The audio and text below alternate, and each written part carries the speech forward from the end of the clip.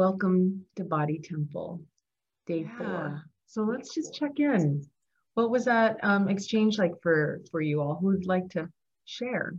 I'll go. I love the exchange. I love this group already, the energy, the sisterhood. This is just so healing for me. I feel it like in my body. I love to be in a place where I can just be myself and be open and just be honest and authentically me. Yeah. And I've come to notice that this is something I'm really craving more and more lately. But at the same time, I can feel a lot of fear in my system to really open up and trust and that it's safe to do so. And yeah, I'm definitely trying to push myself out of my comfort zone Yeah.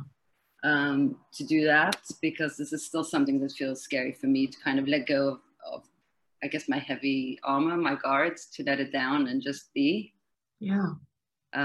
So yeah, but this is the way forward. As I was just sharing with the girls, that like my whole life I've lived on autopilot and kind of safe in my bubble, but I wasn't really thriving at life. And now I'm at this point where I don't want to live anymore on autopilot, and I want to thrive and really feel life to the fullest. But yeah, it does feel scary, but that's why I get to push myself outside of my comfort zone, and it feels scary, but it feels great at the same time. Yeah. There's so many awarenesses that you spoke of right there. And I want to just try to speak into some of them. For one, I'm so grateful that you are out of autopilot. And we live in autopilot oftentimes in that freeze state because we've been conditioned to do that, because we've been trying to survive our lives, and we've been trying to do the very best that we can to make it through our lives, right? And to be productive, and to put that face on and keep on going when it's really difficult to do that, right? And everybody's autopilot is different.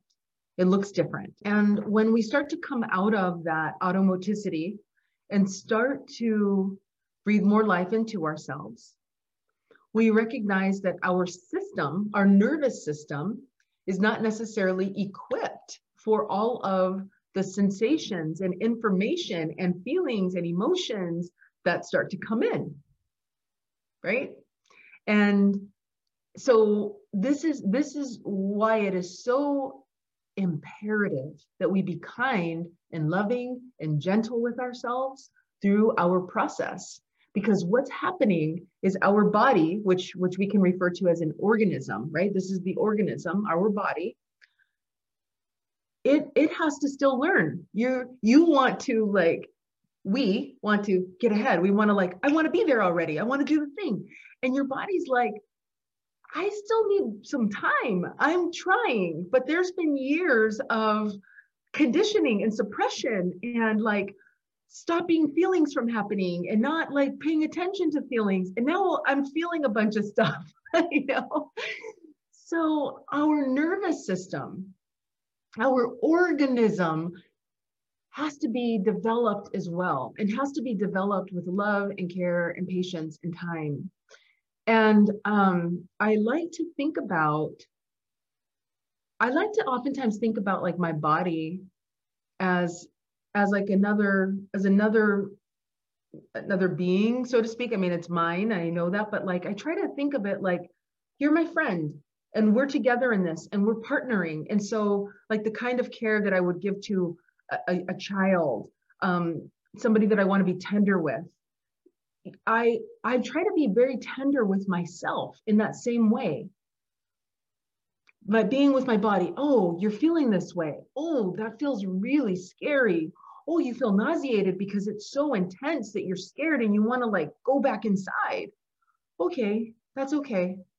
What do you need in this moment? And as I ask these questions, I'm like talking to my body, my organism, this body. And our bodies have endured so much.